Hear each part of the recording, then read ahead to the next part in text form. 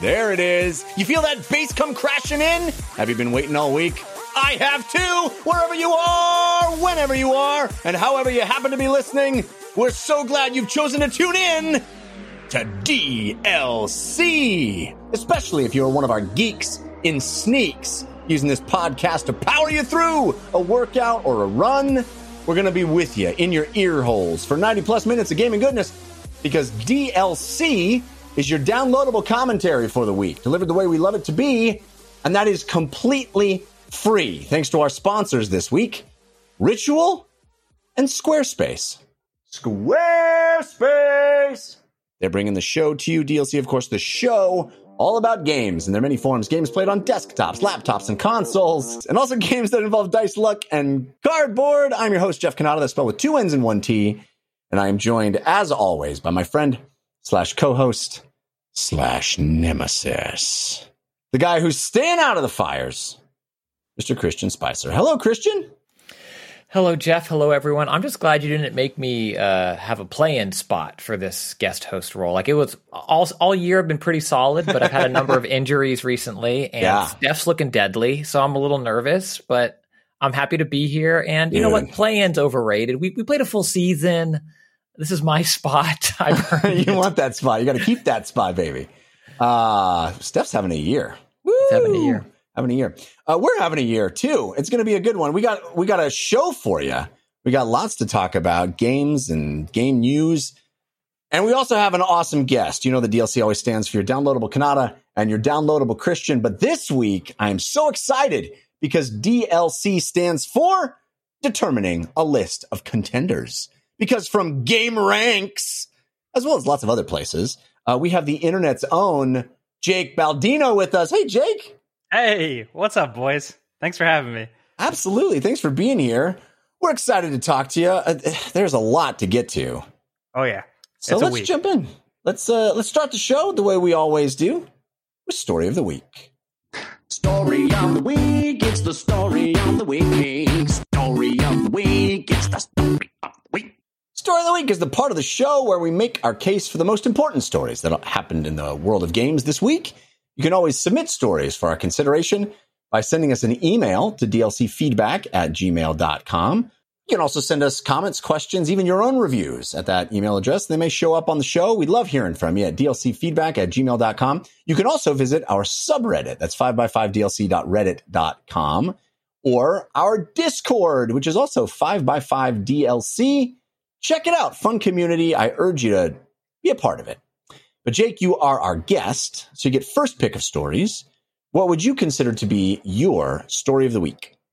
I think the most exciting thing this week, the thing that kind of set the internet ablaze, was definitely the Ubisoft news, where they came out and said that they would rely less on AAA development and more on free-to-play, high-end titles, which those words scare a lot of people, but it's a hell of a story. Yes, this is, of course, the earnings call that Ubisoft revealed some interesting tidbits. Those earnings calls can be some dry sometimes and uninteresting. Yeah. This one, we also got an earnings call from EA this week where they're like, Battlefield's going to be great, and we're putting it out on last-gen consoles. And it was like, okay, not news. But please be excited. Yeah, please be excited. But this Ubisoft news, it's chock full of interesting tidbits, including something that I'm curious to see, Jake, how you feel about it and whether you think it was blown out of proportion. Because, as you referred to, the big, I think, headline coming out of this is a quote from Chief Financial Officer at Ubisoft saying that, now listen to the wording on this, ladies and gentlemen. A quote, in line with the evolution of our high quality lineup that is increasingly diverse, we are moving on from our prior comment regarding releasing 3 to 4 premium AAAs per year. AAA games, quote, is no longer a proper indication of our value creation dynamics. We think we have a great opportunity to meaningfully expand the audience of our biggest franchises. Basically, the idea here is people think that people have posted on the internet, of course, hearing this, Assassin's Creed is dead. Far Cry is dead. It's only free to play from now on.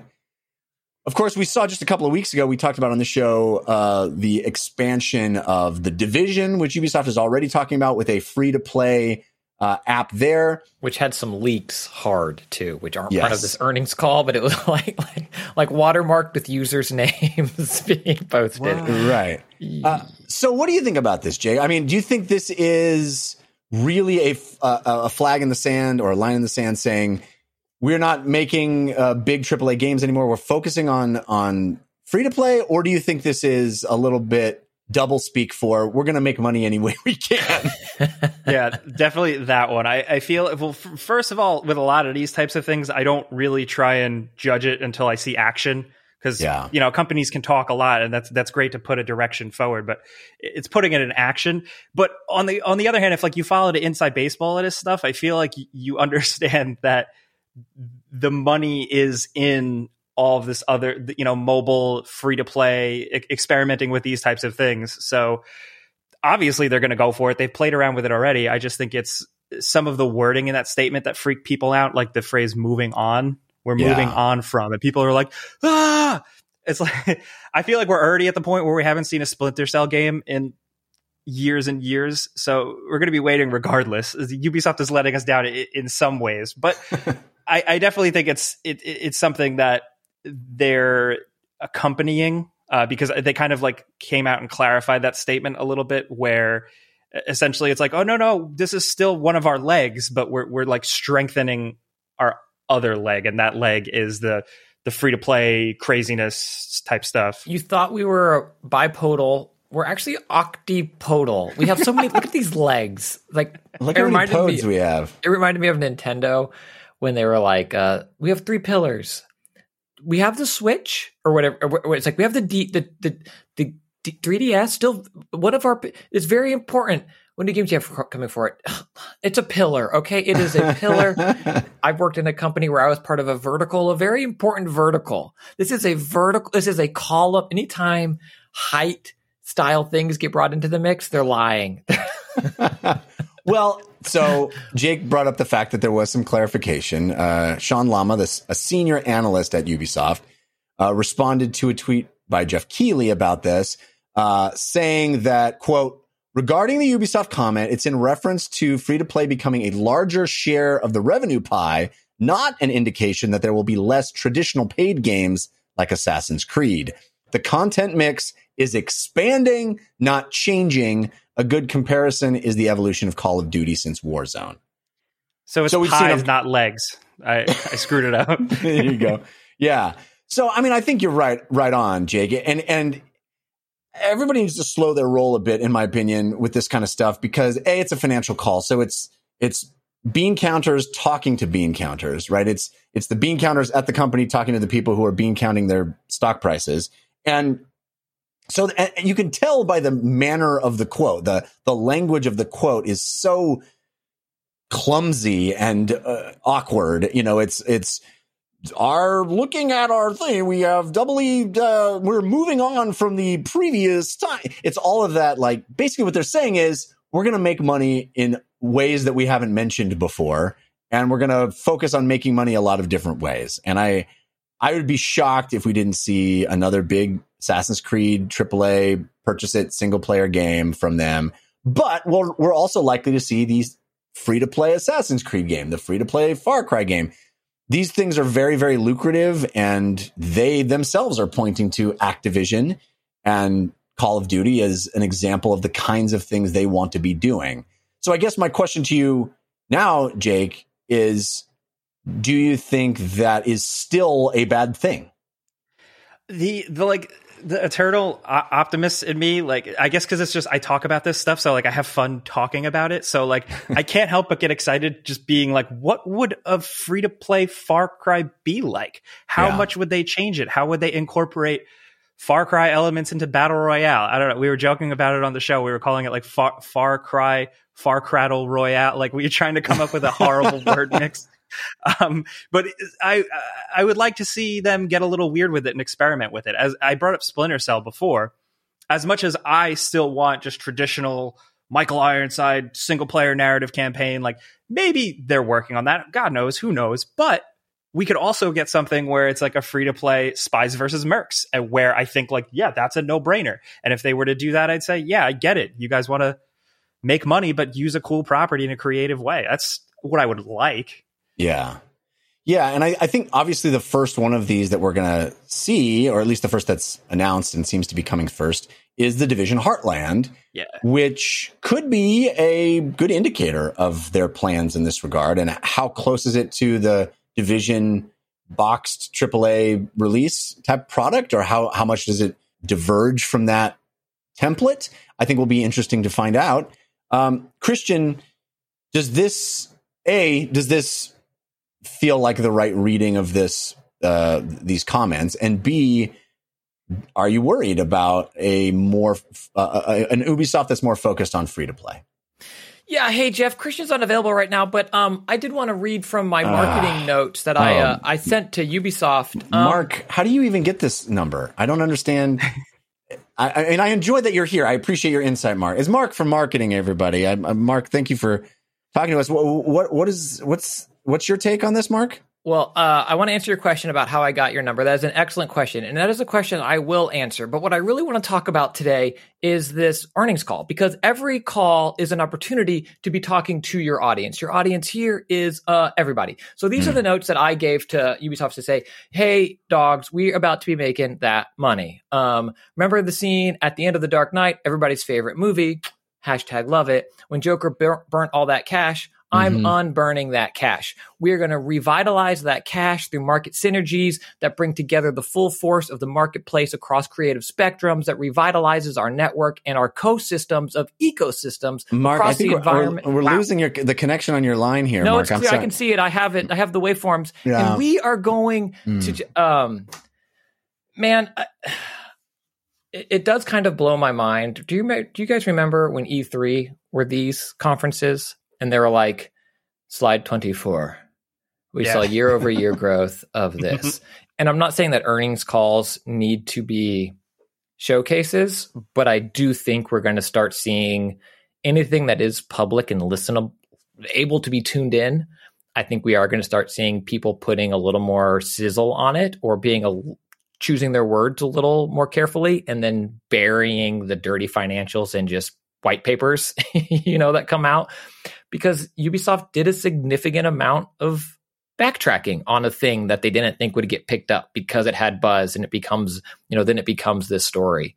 I think to me, the biggest takeaway from it is Ubisoft is now trying to do what they've been trying to do, but with IP that are known.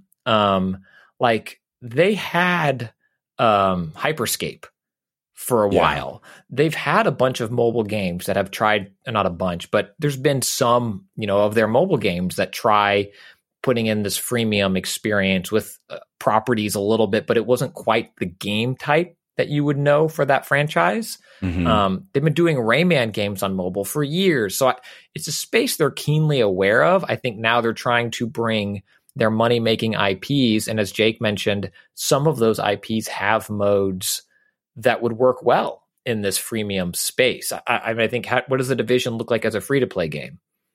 A lot like The Division. You would think, yeah.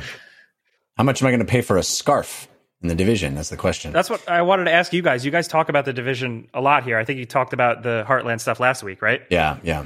So now with this new news, does this change what you guys think? Like, what do you think this would be like? I'm worried, frankly. I mean, I'm just old enough that free to play isn't a good thing for me. I like purchasing the game and then playing the game and then being done with playing the game. But that's an outmoded way to approach video game design. So I get it. I mean, I think all of these companies see this pile of money, and it's not even just a pile of money. It's a perpetual money machine. It's the game that keeps on giving, the idea that we can have Pokemon, Go. Pokemon Go, right? That it can make $1 billion every year for the last, 7 years. And you have a game that's in a box that you can sell one time to people. And there's DLC and updates like that. But the way these free to play games are much more long lasting, have much longer tails. I think you'd be foolish if you were a large publisher not to recognize that and try to put some effort into cultivating that revenue stream. So I get it, but I'm a little more old school in the sense that it doesn't seem like good news to me. It doesn't. But then again, we also bring up over and over on the show all these great examples of free to play games that do what the Fortnites of the world, and there are plenty of free to play games, League of Legends and Dota, free to play games that actually do it well, and people like their monetization and don't feel like they're predatory in the same sense. So what do you think, Jake? I mean, are you in that camp that I'm in where it's like, this just doesn't feel like something I get excited about? I don't want these big companies to be making that. Or do you see the potential in the fact that these could be great games? I go back and forth. Like I started by saying I'm the eternal optimist, and I'm like, what could these things be like? These properties twisted into new free to play things. But ultimately, I say that as someone who's not really going to be playing them much, or I know I'm going to play for a minute and be like, oh yeah, this is actually surprisingly creative, and then I just bounce off it hard because I think the bigger issue with a lot of these types of games when they go to this free to play, endlessly playing and earning model is that people have limited time and they can only play so much. I have friends that love Destiny. That's the only thing they have. Or they love Warframe. That's their only thing. I kind of like The Division and The Division 2. That was the one thing that I had time to keep going back towards. So as more of these things pop up, and if there is a free-to-play Rayman MMORPG, or whatever they're doing, I really wonder, time bandwidth is a thing for their audience. It has to be. Right. No, 100%. I think that's true. And I think when all games are infinite, right, then they start cannibalizing one another. Yeah. They have to, right? Because there's just no room for it. And I think you've already seen that a bit with this, a little bit of undercurrent of people saying, hey, you know what I like is games that are like 2 to 8 hours long. Yeah. That's a nice thing. I don't mind spending that over and over and getting those digestible things. It'll be interesting to see how this evolves with Ubisoft. Also on the earnings call, they mentioned the slate of games that are set to launch before March 31st, 2022, which is the end of the current financial year for Ubisoft. And that list is Far Cry 6, Rainbow Six Quarantine / Parasite, which, can they even keep the quarantine name at this point? I feel like we've all lived through a quarantine. It's not a positive. Anyway, Riders Republic, The Division Heartland, which we've talked about, and the remake of Prince of Persia Sands of Time and Roller Champions. So those are all set to release before the end of their current fiscal year, which is 2022. They followed that up by saying something very odd, which is they have no AAA titles scheduled to launch in the second half of 2022, which means the holiday games for 2022 is none from Ubisoft. Now, I don't know if that's because they're going to have a big reveal of what those games are at some point, or if they're honest and they're like, we just got nothing for end of 2022. Seems strange. Maybe it could be bottlenecking from, pandemic-related development issues. Good point. Like a lasting effect. That's all I can think of off the top of my head. Very good point. And we may be seeing more of that. You may be bringing up something that we'll see not just from Ubisoft, but from a lot of people.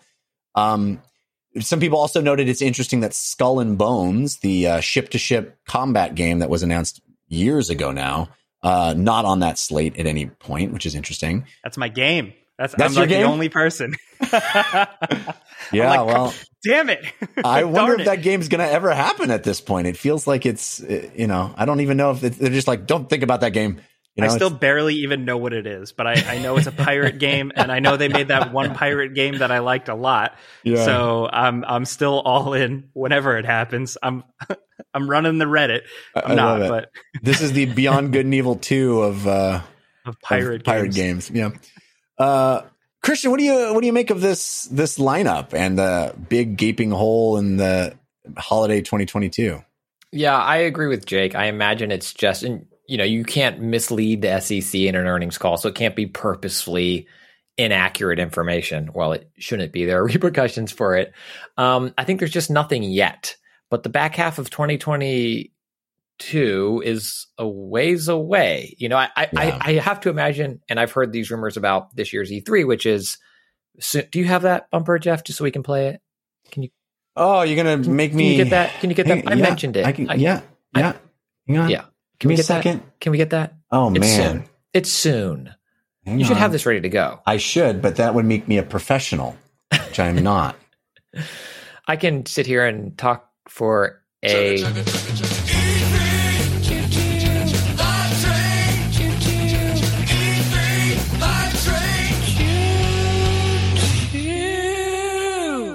There it is. Thank you. It is. I've heard some rumors of this year's E3 that it should be good, but also what Jake was talking about. This pandemic is real. Its effects aren't, fully known in terms of how they delay work. And I have to imagine that there are still some people right now for holiday 2021 going, where do we put this on the calendar? Do we put this on the calendar, or do we just make it next year? These dates are fluid and they're moving around, and you already predicted, Jeff, that every game gets delayed. Yeah. So for Ubisoft to say that we don't currently have anything on the calendar for, holiday 2022 doesn't feel that surprising to me. I imagine they will have something then, whether it's a whole new game or a big expansion or a next season, but that, or one of these that we just mentioned that'll get delayed until then. Yeah. Yes, exactly. And I think to, the point about all these free-to-play games, and you mentioned, you and Jay were talking about the time, and, we saw a similar thing with everyone has to have an MMO. Everyone has to have, Battle Royale. Hotnesses. Yeah, there's money on the table. We got to go after them. Right. And some will be successful, and many will be hyperscape. And kind of fall off. I got to say that lineup is pretty front loaded, because I think Rainbow Six is coming out relatively soon, right? Far Cry is right around the corner, and Rainbow Six, and then for me, I mean, the Prince of Persia. I'm a huge Prince of Persia fan, and Sands of Time is, I think, a very good game. It's just a remake, right? I don't think that's a big tentpole release. And then you've got Riders Republic, okay, Roller Champions, okay. And Division Heartland, which is that free-to-play game, it's not a huge... I mean, Ubisoft is a major publisher. I guess Far Cry 6 and Rainbow Six Quarantine are the big games. But, boy, it sure seems like there's not a lot of meat there to me. But maybe I'm crazy. Yeah, I think all that's missing... I mean, it's... all that's missing is an Assassin's Creed... or Division, and they're doing the Division. It just happens to be free to play. Like, the IP's there. There's just no Assassin's Creed this year, right? Like, I guess it's a lot of games versus last year where they did 3 of the same game in a 2-month period. That's true. I don't know. I think they'll be all right, and maybe Beyond Good and Evil. I mean, heck, is that the holiday 2022 game? Like, that'd be kind of mind blowing if that gets dropped. Like, it's done. We did it. That would be pretty cool. I doubt it. What a world that would be. Yeah. I can't even imagine. Yeah.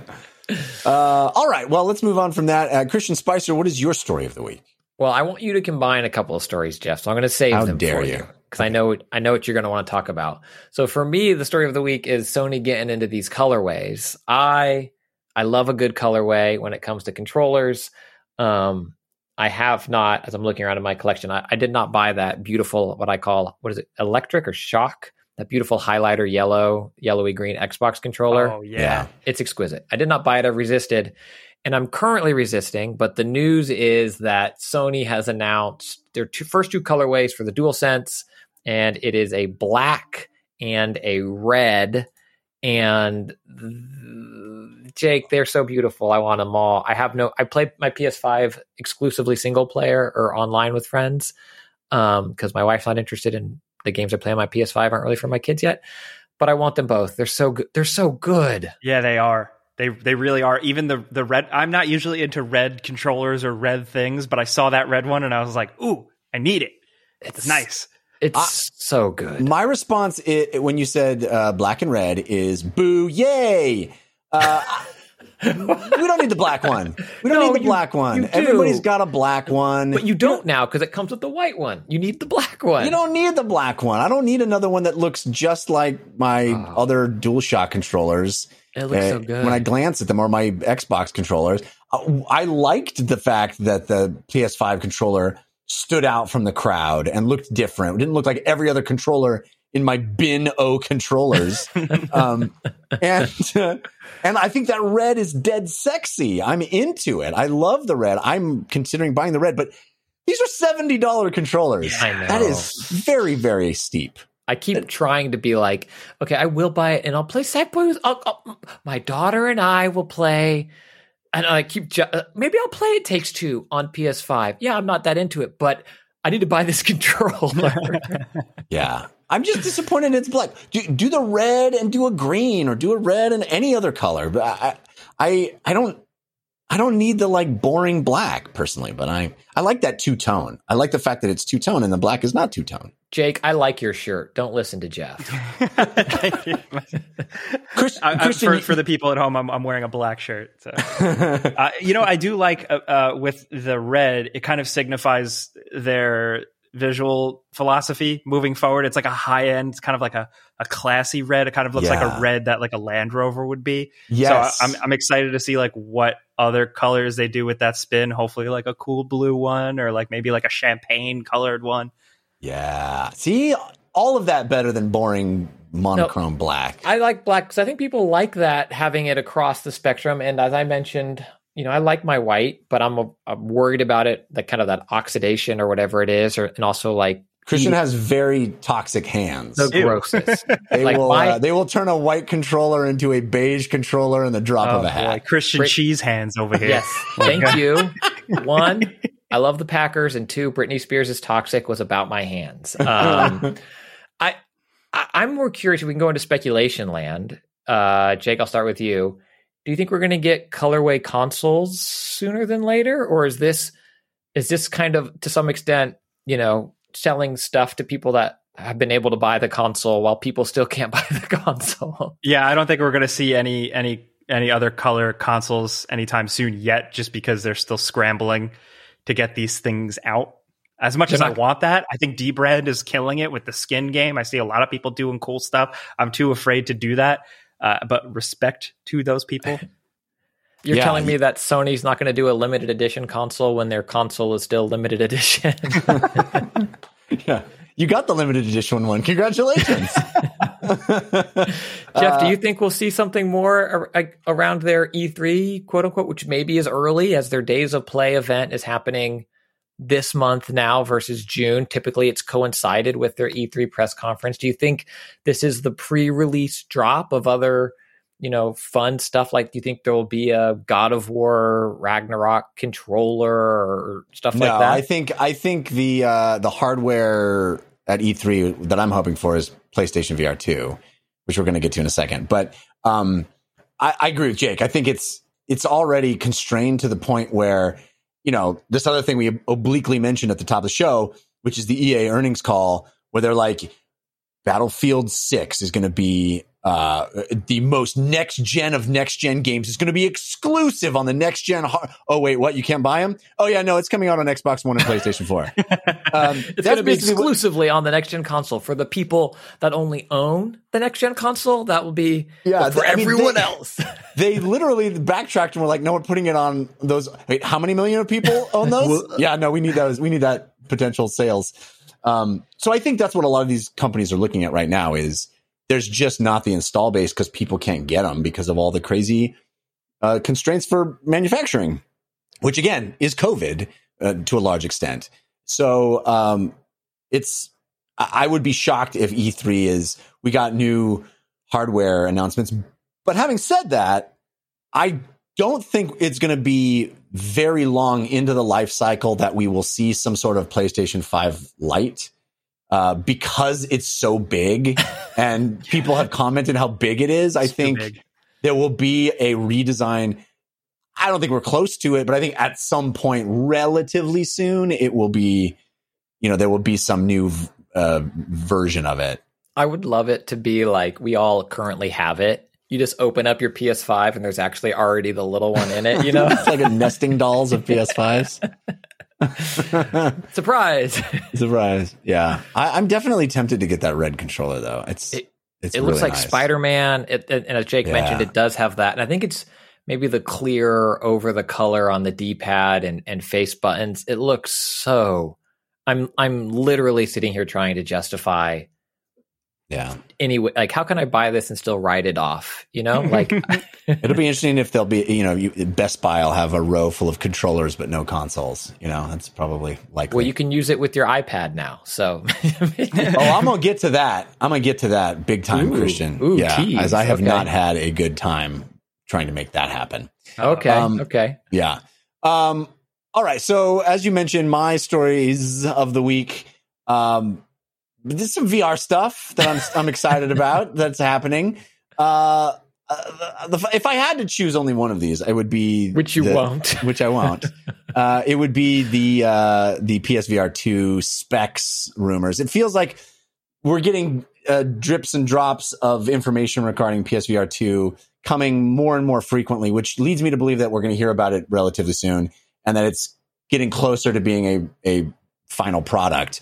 So Upload VR had what they said is confirmed to be in development at Sony, a version of the PSVR 2 that has a 4K panel, which basically means you get 4,000 by 240, or you get 2,000 by 240 per eye, which is better resolution than Oculus Quest 2. But again, this is not two screens. It's one big, very high res screen split in half, which is how Oculus Quest 2 works.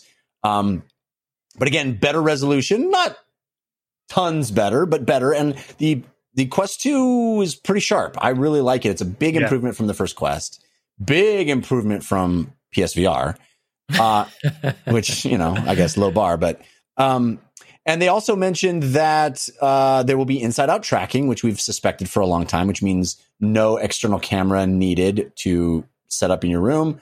Love that. I think the camera situation for PlayStation VR was obviously retrofit from old tech and not great. We know those controllers that we've seen images of will be much closer to what is the state of the art with the Index and the Quest 2. So that'll be great. No longer having to worry about Move wands, which is nuts. And do they make the Move wands in red though? Because if so, let's get those. Keep them around. Let's get those. The report also mentions gaze tracking for foveated rendering, which is great. It means it basically means that it doesn't have to render the edges of your vision in as high fidelity because it can tell what part of the screen you're looking at. So it basically allows games to better utilize their oomph, right? The hardware can be pushing pixels where you're actually looking instead of in the periphery where you're not really seeing it anyway. That's a big deal for making games look better. And it also notes that the headset will feature a USB-C connection, which this article suggested might mean it will not be wireless, but Oculus Quest 2 has a USB-C connection. That's how you power it. So I don't know why that equals that, but wireless I would love, but that does feel like a stretch to me. I think it's going to be USB-C. They want to do all the processing on the system, not deal with any lag. I know that Oculus, the Quest 2 is now, it's in beta, but wireless from, wireless link. If I had to guess, I guess PSVR 2 launches as a cabled experience. I would be surprised if it didn't, just because the whole point is that it's connected to your PlayStation, right? It's not a standalone device. But stranger things have happened. I just was pointing out seasons of it. Lame. I was just pointing out. Good. That was sharp. I was just pointing out that just the fact that it has a port doesn't mean what they say it means, right? You need a port to power it regardless. So anyway, I have a port. Can you milk me? Christian, with the. You eat your Wheaties this morning? What is going on? Everybody wants a deep Meet the Fockers joke, a 30-year-old movie. Yeah. Jake, let's try to move on from that as quickly as we can. Are you a fan of VR? Are you excited at all about a potential PlayStation VR 2 based on these specs, rumored specs? This works out good because I like VR a lot. I also am not a PSVR user. I'm a PC VR person, but I understand like the power that PSVR has in living rooms. And I have a lot of friends that like only have a PlayStation and that's their VR, and they love it and they embrace it. So like, I'm so excited that it's getting around too, considering Sony bails on some things.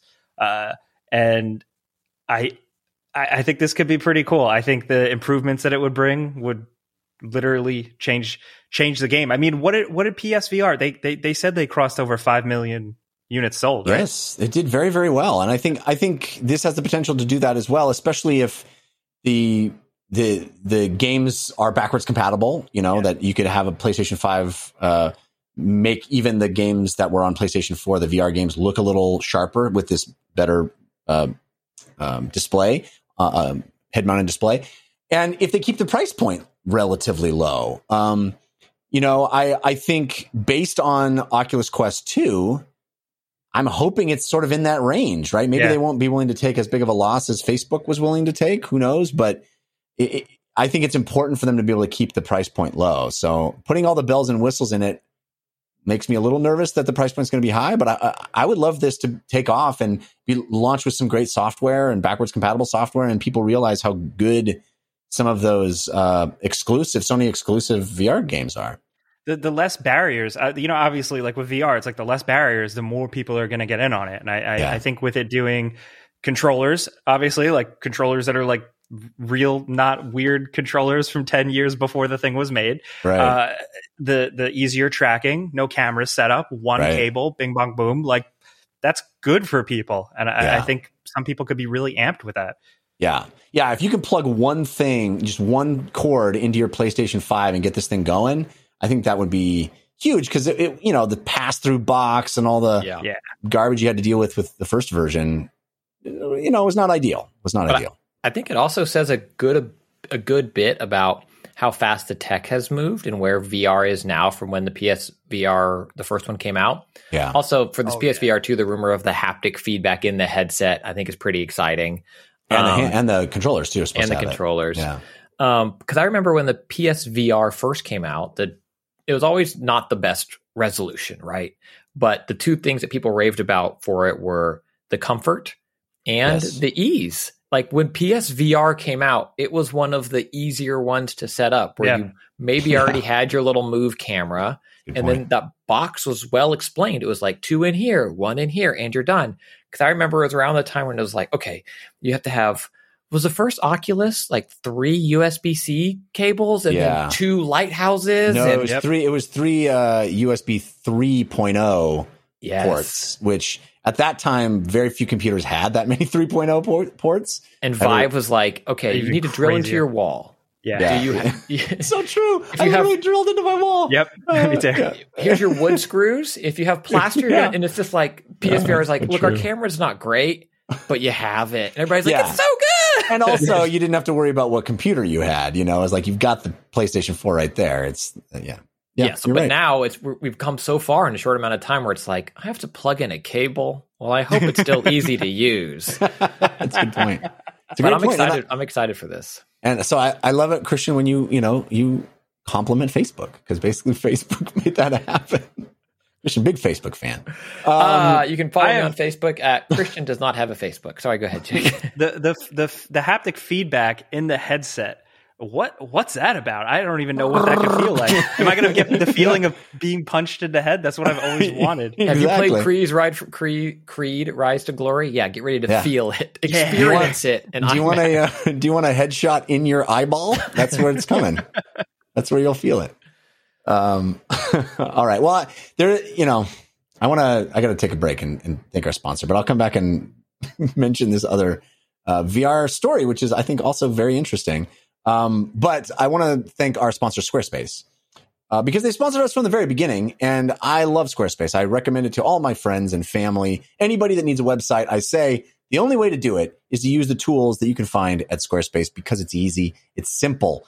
You can do it yourself. You don't have to pay somebody. You don't have to hire a web developer. You don't have to learn HTML. It's all drag and drop. What you see is what you get. You just start with one of their templates. And they're professionally designed templates. Beautiful, beautiful, right out of the box templates. And then you start making it your own. You just drag stuff around, move whatever you need, drop in images. It's so simple. I built Jeff Kanata on Squarespace, still use it to this day. It was over a decade ago. And like I said, I recommend it to everybody. You can build a website that does anything you need. If you want to sell products, they have e-commerce. You just drag and drop it right in. It's so simple to build a storefront to sell things. So simple. If you want to blog or publish content, you can make something really beautiful and you don't have to pay someone else. You can make it yourself. And how great is that? It's actually fun to make it. You can try those tools out right now. You don't even need to give them a credit card up front. You just try out the tools. And you also get a whole bunch of other things, including built-in search engine optimization, free and secure hosting. You never have to patch or upgrade anything ever. It's all done in the background for you. Plus, they've got 24/7 award-winning customer support. If you run into any problems, it's so nice to have that to rely on. It's optimized for mobile right out of the box. It's just the best way to do it. So what I would suggest, if you have any reason to make a website or buy a domain for that matter, really cool way to buy domains on Squarespace as well. I just did that a couple of weeks ago. Head over to squarespace.com/Jeff sent me. You'll get a free trial. And then when you're ready to launch, use our promo code, which is also Jeff sent me, JEFFSENTME, all one word. Save yourself 10% off your first purchase of a website or a domain. If you just want to buy a new domain, you can do it there. It's so simple, such great tools. Thanks to Squarespace for supporting 5x5 and DLC. We appreciate it. Again, it's squarespace.com/Jeff sent me and promo code Jeff sent me for 10% off. All right. The other bit of VR news, kind of not really even aimed at gamers, but HTC announced a new Vive Pro, the Vive Pro 2, alongside a new Focus, the Focus 3, two new headsets. Vive Pro 2, obviously the successor to their high-end PCVR headset from 2018. This one now has a 5K resolution display, which is pretty great, 2.5K per eye, and a 120 hertz panel, which basically means a lot more frames, higher refresh rate. Really, really nice in VR. They've got a bigger field of view, a wider field of view, expanded to 120 degrees. I personally think the future of VR is wide field of view, so it doesn't feel like your vision is constrained, like you're looking through binoculars. Really, really nice that they're focusing on that as well. And they say they've got new dual stacked lenses that virtually eliminates the screen door effect that you can sometimes get, where you see the gaps between the pixels. It's a really high-end headset, priced like a high-end headset, which is a bit of a bummer. $750 for the Vive Pro 2. Just for the headset. That's not the lighthouses. Yeah, you still need to drill into your wall. You have the controllers, but no wall drill. If you've got stuff already drilled into your wall like I do, you don't need new ones, but they'll sell you new ones if you need them as well. When Jeff looks at a new house, he's like, how far apart are the studs in here? Yeah, no kidding. let me see. That's not even the most expensive headset that they announced, though. The Vive Focus 3, which is the all-in-one, their standalone headset, it also has 5K resolution, 120-degree field of view. The refresh rate's only 90 hertz. But this one, the standalone headset, $1,300. Now, this is not intended for you and I. This is not intended for gaming. They really are positioning the Focus in particular at enterprise, which basically means intended business. For me or Jake, but Jeff, I think it's intended for you. I mean, I just need an enterprise. I gotta build an enterprise. But it really is intended to be for virtual meetings, for companies to invest in their workforce and use virtual reality as a way to improve productivity.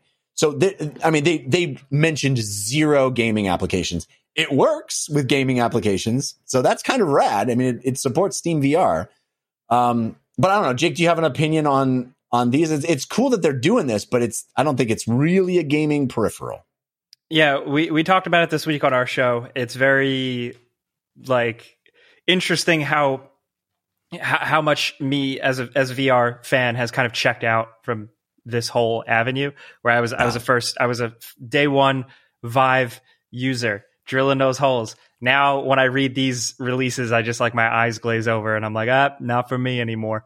So I think it's good that they are pushing Like, it's great that they're pushing the boundaries, but I've also learned buying into every single thing as we've gone is that I shouldn't do that. That's not good. It's expensive, and the technology keeps moving forward so fast, like Christian was saying before, that, I'm going to invest, I'm going to spend $1,300 on this, and then in like 4 years, it's going to be in contact lenses. So it's like, what am I doing? Yes, and I'm ready for the contact lenses, by the way. Yes. You're speaking my language. I mean, you can see my collection of heads, partial collection of headsets. I'm not investing in these. Christian, don't even get me started, because don't talk me into it. Okay, I'll buy it. No, I'm sorry. I'm excited for PlayStation VR 2. I'm excited for these gaming, and I'm excited for when we start to see Wilder Field of View. And I like the fact that as these incremental updates happen from these companies, where you're seeing them put their emphasis.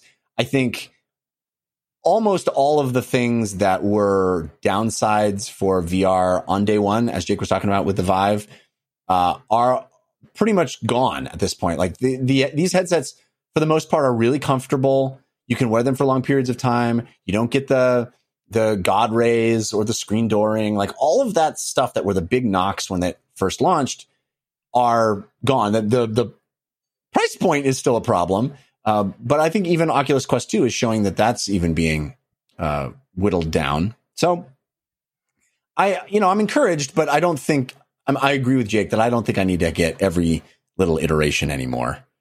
But when the big ones happen, I'm excited. Oh yeah. I mean, you talked about the contact lens. Can I just say, like, this thing's hideous.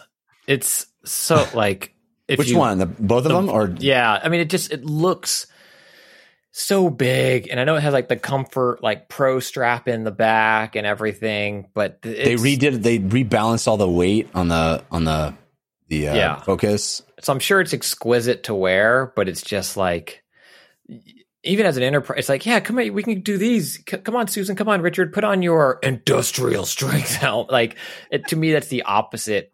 Well, just hopefully Susan aesthetics. And Richard will be doing it from the comfort of their own home. Like, that's the whole point, is that you don't have to go into an office because you just put on your headset. I think Carol from HR has an AMD Ryzen 7. Yes. Well, I mean, which, by the way, you also can't get right now. So I don't even know what we're doing here. you talk about the pricing on these, though, also, and this is a rumor we've touched on a little bit. I'm super curious wherever this Apple thing ends up being. The glasses that they're doing? Or yeah, like their AR. Rumored that maybe they're going to do a VR first before it's a full AR. Like, yeah, their AirPod Max headphones are what, $500, $700? Like, and yeah, they're not nervous about having a high price point. That's for sure. Yeah, their computer monitor stand is several hundreds of dollars, and seeing what Vive's putting out with this and the loss that Facebook is taking on it. In order to get that into your home, it's an interesting, volatile market still, and I'm very excited to see what the next few years bring. Do you know what it's cheaper than? Driving to the office? Plane tickets. It's cheaper than flying your team from New York to Los Angeles or New York to London or whatever it is. I think that's what they're competing with. They're not competing with other headsets. They're not competing with your dollar for a console. They're competing with the company paying for flights for the team or a one-time headset purchase so that everybody can be in the same virtual room together working on the collaboration, Yeah, maybe. Yeah, we'll see.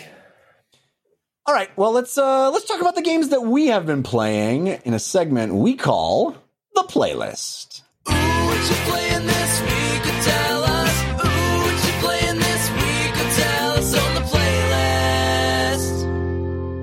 Jake, what has been on your playlist this week? Oh boy, I've been playing Mass Effect Legendary Edition. Yeah. And I'm guessing this isn't because you never played Mass Effect. No, I love the series. Yeah. Absolutely love it. So I was eager to jump in. We did some videos on it, and now that the videos are out of the way, now I'm just like coasting through and just savoring every sip of it like a fine wine. So, big fan of the Mass Effect series. What is your feeling about how well they did this remaster?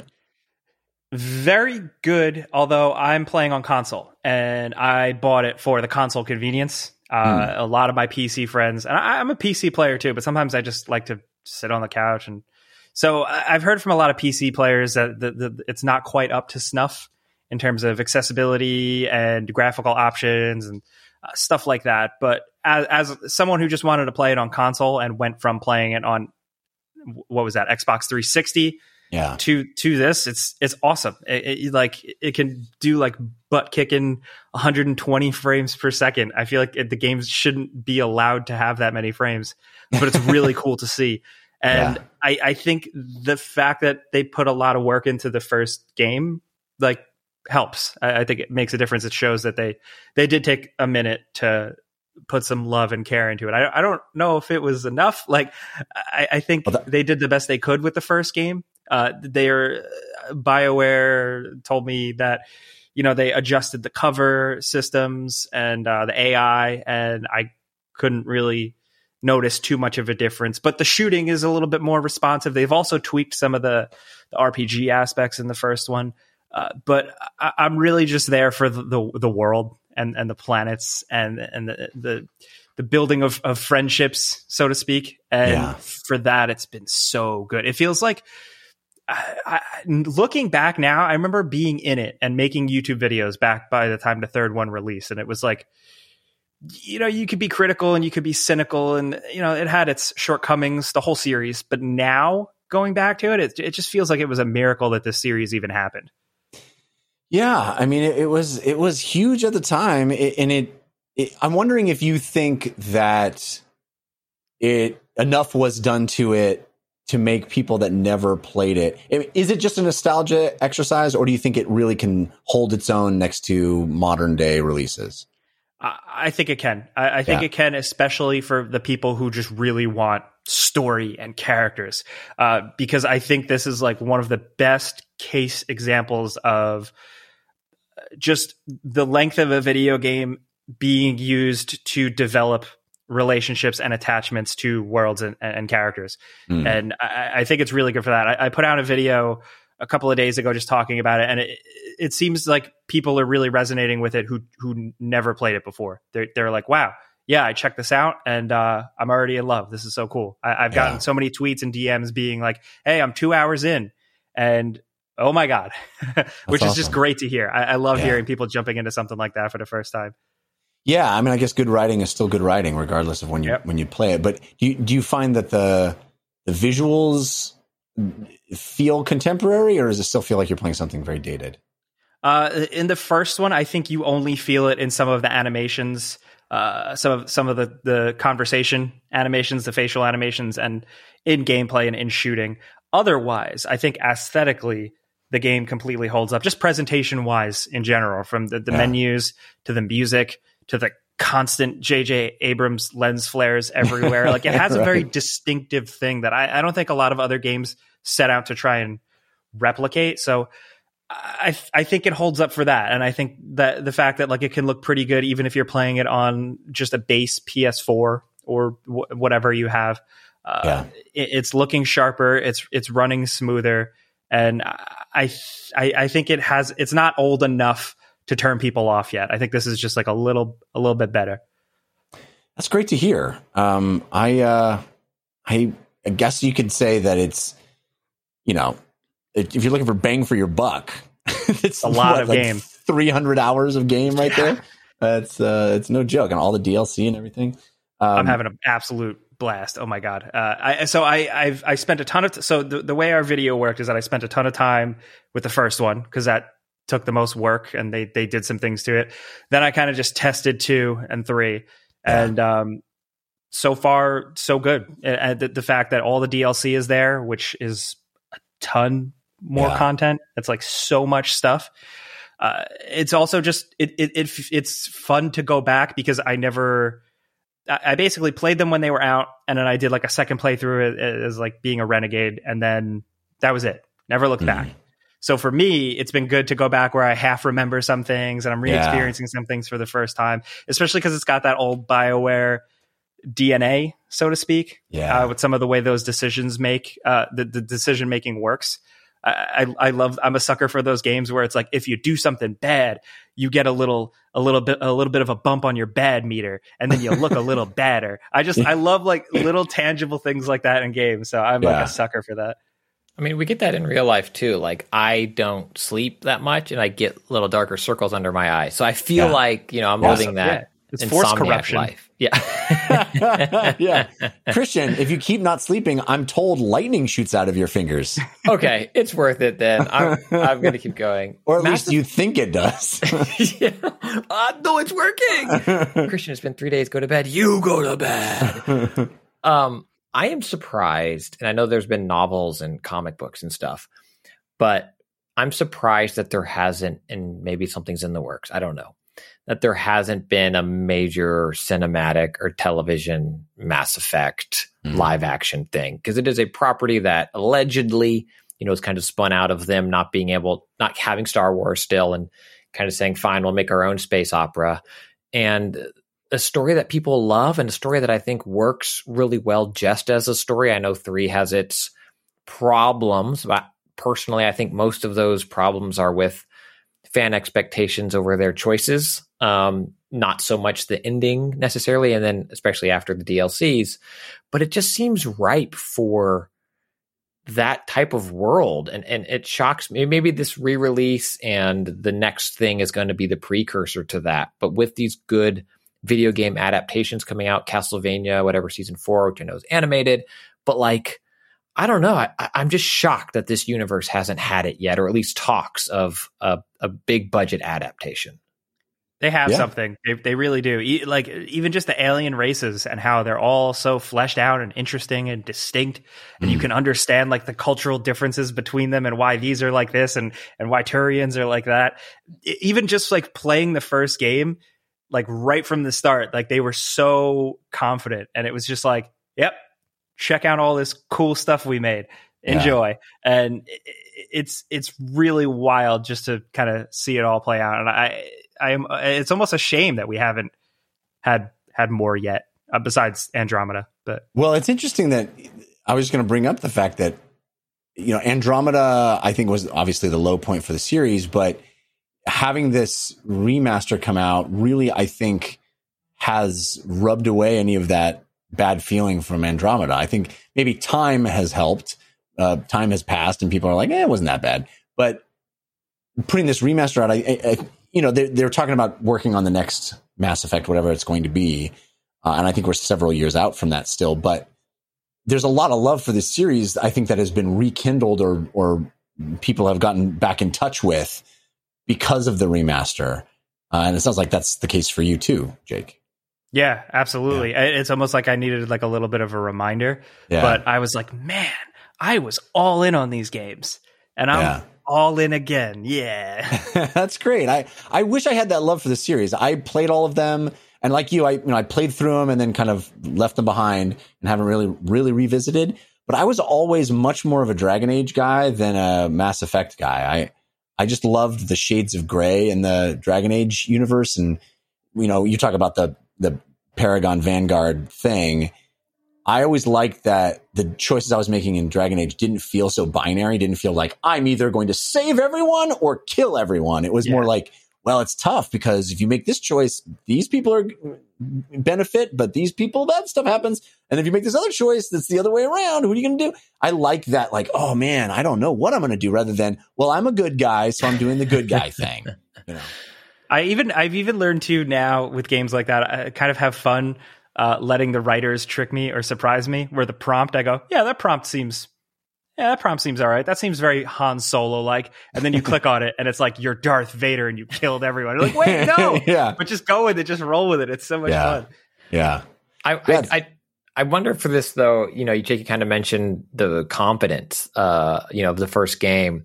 And I think for a lot of people though, this is also has shown a light on BioWare before and BioWare now. And I think, at least, I don't want to say other people. I'm curious, what this next Mass Effect or Dragon Age will, like what type of I know people have moved on, but what type of company is BioWare now? Because their most recent games have had some really, really high points, but I think it's safe to say aren't as beloved as early Dragon Age and this first Mass Effect trilogy. And, even seeing this remaster get some of the best reviews of any recent BioWare game, I'm curious what expectations or pressure that puts on the studio now going forward, because this is fresh in people's minds again. Well, this is what they want. I'm sure they would much prefer people be high on them and excited for their next release than anything else, I would guess. I do think, and I'm not somebody, like, I have no experience in the development side at all. I'm an armchair guy through and through. But I do always wonder about, like, even if teams change and people move on, I think there's still always that core thing. And I'm like, people have to want to make different things, right? I'm sure you guys want to make different content sometimes. I want to make different YouTube videos sometimes. So, like, they have to not want to. There might be a lot of them that don't want to make Jade Empire 2 or whatever. They want to try something different. And, I as much as it's like a bummer, I think sometimes it's hard to find that compromise between trying something new and staying true to your roots, where you know, they made something like Anthem, which I think Anthem in a different light could have felt much more like an older BioWare thing in terms of like writing and world building and stuff. But it was ultimately just like a product that a lot of BioWare fans just didn't jive with. And that's tricky, especially because from as far as I'm concerned, like, that was a game that BioWare wanted to try and make. Yeah. Mm-hmm. Yeah. Christian, you don't have any desire to do anything else, right? 8 years in to the show, we're still using the same bumpers. We're good, right? We have no texts between us ever. What is on your we playlist? are doing something new, though. This 2021 has been the first full year of video. So even these old dogs, that's not an easy feat to just be like, yeah, we'll do that now. So good for you guys. We're pivoting to video in 2021 because we heard that they started doing that in 2008. Next week, we're going to be all over the Clubhouse, baby. Yeah. Yeah. Quibi, here we come. No. Christian, what is on your playlist? So was it last week when I talked about, or maybe 2 or 3 weeks ago, my Fusion Power A Nintendo Switch fight stick? Yeah, you were lording it over me. Oh, it was so good. So you got so many sticks, you don't know what to do with them. And here I am, stickless. I have another stick, Jeff. I have been looking for a Genesis fight stick. Let me hold on. I'm rolling away from my microphone to get something. Okay. It's like you had no idea you were going to bring this up. Well, I didn't know I was going to get this. So I have from my youth, something I saved up for. In the video, you can see this. This is the original 6-button Sega Genesis stick. I bought this forever ago. Used it a lot on NBA Jam. 5 years ago in 1998. Everything is 5 years ago. It's not Swana parts. It's a whatever. It's a nice stick back then before we knew what real sticks were. I've kept it. I still use it. I've talked about it. It's not great. Drifts, blah, blah, blah, not responsive. I've bought dongles to try to attach other sticks to my Mega SG. Nothing has ever worked right. I have been looking for a Genesis stick for a very long time. Haven't been able to find anything because Genesis is not as popular. Like, there's more options on the SNES. It's a more popular system, more options for sticks and adapters. Benja Edwards makes wonderful mini sticks for SNES and also PC BX line. BX 110, I think, is what a lot of them are called. And probably about 5 years ago, he made Genesis sticks. I've been chatting with him on Twitter, and I'm like, Genesis, I'll send you a 6-button. I need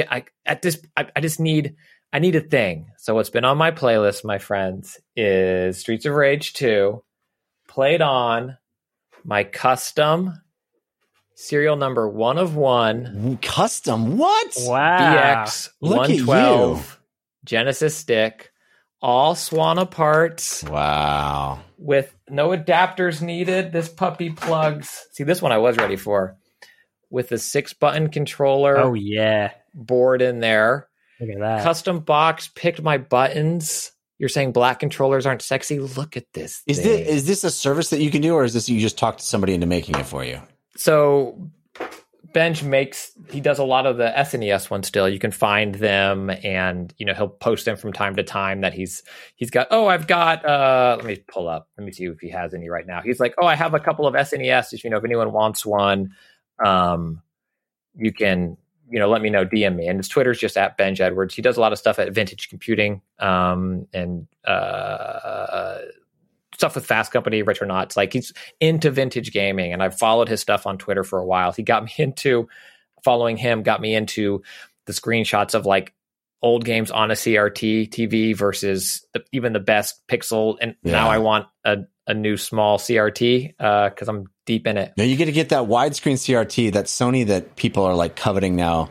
You see all that stuff about playing Control on a CRT is supposed to be like butter. Because the frame rates. Anyway, but there's like one model of widescreen CRT that, Anyway. So I don't want widescreen because this would be for my Mega SG. I want like a 13-inch little CRTV. Anyway, I have the analog deck kit, so I could do it. But I've been following him on Twitter for a while and seeing his posts of the SNES ones, and I started talking to him. We became kind of friends online. I was like, "What? I need this," and I think I finally broke him because he agreed to build one for me. I paid for it. Don't get me wrong. This wasn't. I will glad you do this for. He's like, Genesis sticks are a lot of work. It's like a lot of custom drilling and soldering because and this is the reason I think you don't see a lot of them. You're like, yeah, but begging is a lot of work too. Have you seen how many tweets? The 6-button controller is odd, is my understanding of like the circuit board and what you need to do to make it work. But it's so good, and this is it has a good weight. It's mini, so it fits really well. Like, I just slide my keyboard up. I can play it here on my desk. And can you say what we're talking as far as money, or do you want to not say? You get friend prices? Let's just say the new consoles are a little more expensive. This is your VR headset? Yes. What this is? Yes. Yeah. This is I would be happy to say a price, Benj, if you're listening. I can say a price, but I don't want to say a price without talking to him because this is, I don't know if he's making them. This is a BX112 signed by him, serial number 1. He hasn't made one in a very long time. Very cool, man. So you're playing Streets of Rage 2 on it? I paid for it. It was expensive. Yes, Streets of Rage 2 is the game that I really dove in on, and I did not beat it. I got to stage 8. Streets of Rage 2, 1, exquisite soundtrack. Just absolutely exquisite soundtrack. 2, we talk about how Doom 2016 was this awesome game because it did the thing that games used to do of like you beat a boss in one level, in the next level it's like, that's not the boss anymore. That's just an enemy you encounter. Yeah. And Streets of Rage 2 is the OG of that game. Streets of Rage 1, kind of. But Streets of Rage 2, once you get into those later levels, it's like, here's a screen full of just regular thugs and also the last 3 bosses you faced. Yeah. And that's just a screen. And what's fascinating to me in replaying it, and I dabble, I own Streets of Rage on my 3DS, and I've played them a bunch. But going back to it, and again, with a stick and really kind of dialing in on it and trying to beat it in a sitting, is how this was one of the first brawlers built not as a coin-op game. So even then, trying to compare that game from Final Fight or Golden Axe, which were meant to steal your quarters, and how the gameplay could be different for a console-only release. And there are certainly cheap hits in it, but it also, I do feel like, is more pattern memorization than some of those earlier brawlers where it was like, this is going to be $20 to beat. Yeah. Long-winded way of saying, I love my stick. And Streets of Rage 2, I think, is an important game for that lineage of like what 4 became, what Turtles might be, and what games like Doom and even Returnal are pulling from these arcade games of yesterday and bringing into modern formats. It's real exquisite. Cool, man. Wow. That's awesome. And then one more modern game. I am playing more of Resident Evil Village. I love this game, Jeff. Really? You were a little more, I think you were a little more equivocating a little more about it last time. Well, the demos, I think, left me the most like, I don't know. It is, I stand by what I said last week, that it is the highest value budget B movie, ever made. Like, dude just remains an idiot, just a real nincompoop of a protagonist. It embraces its goofy.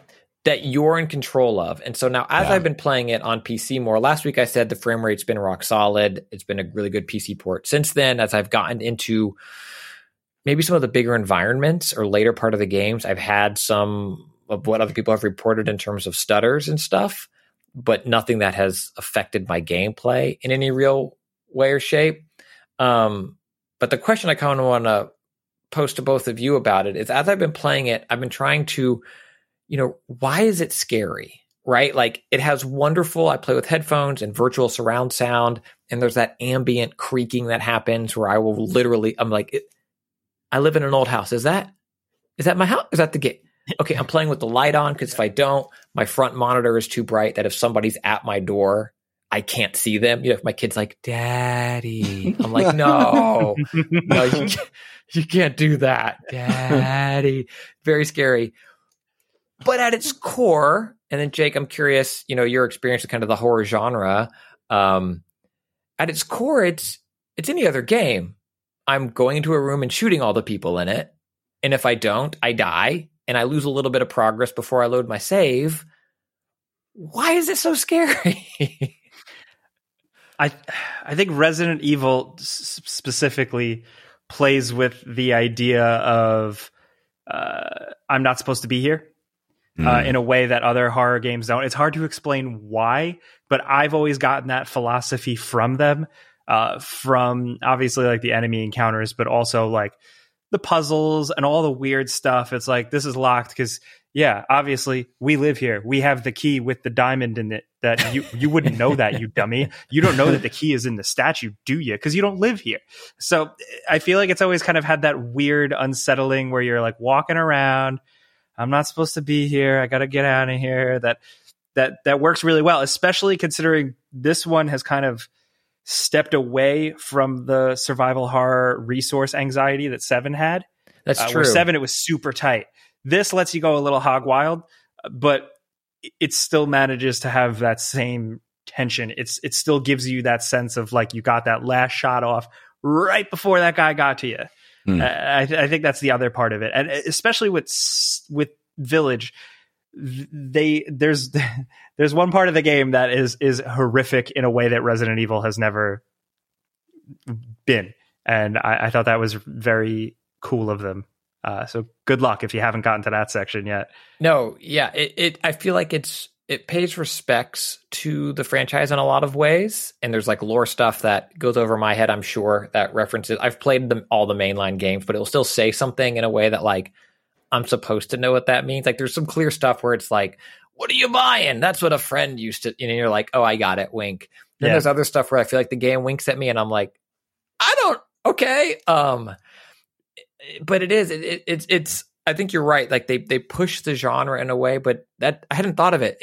You really, you feel like you don't belong here. You don't belong in the village. You don't belong in the castle. People straight up tell you don't belong in the village. And then in that castle, it is not your space. It's beautiful and wonderfully rendered, but it's not a place that you know your way around. And then since they've done with 2 remake, this idea of being pursued, and it's not quite as prevalent, at least where I am, in Village. It kind of comes and goes, that being pursued feeling. But that also adds anxiety to that, exploring an unknown space. And I don't think I've put those two together. The only other thing that I thought of that I think makes them so scary now in this first person is it has a very restricted field of view. Like Jeff, when we were talking about VR, Village, I mean, it's a full screen, obviously, but it's like you're playing through binoculars in terms of you have no peripheral vision. Yeah, it's rough. But I really like it. I still highly recommend the game. I have not finished it yet. I feel like I'm getting close.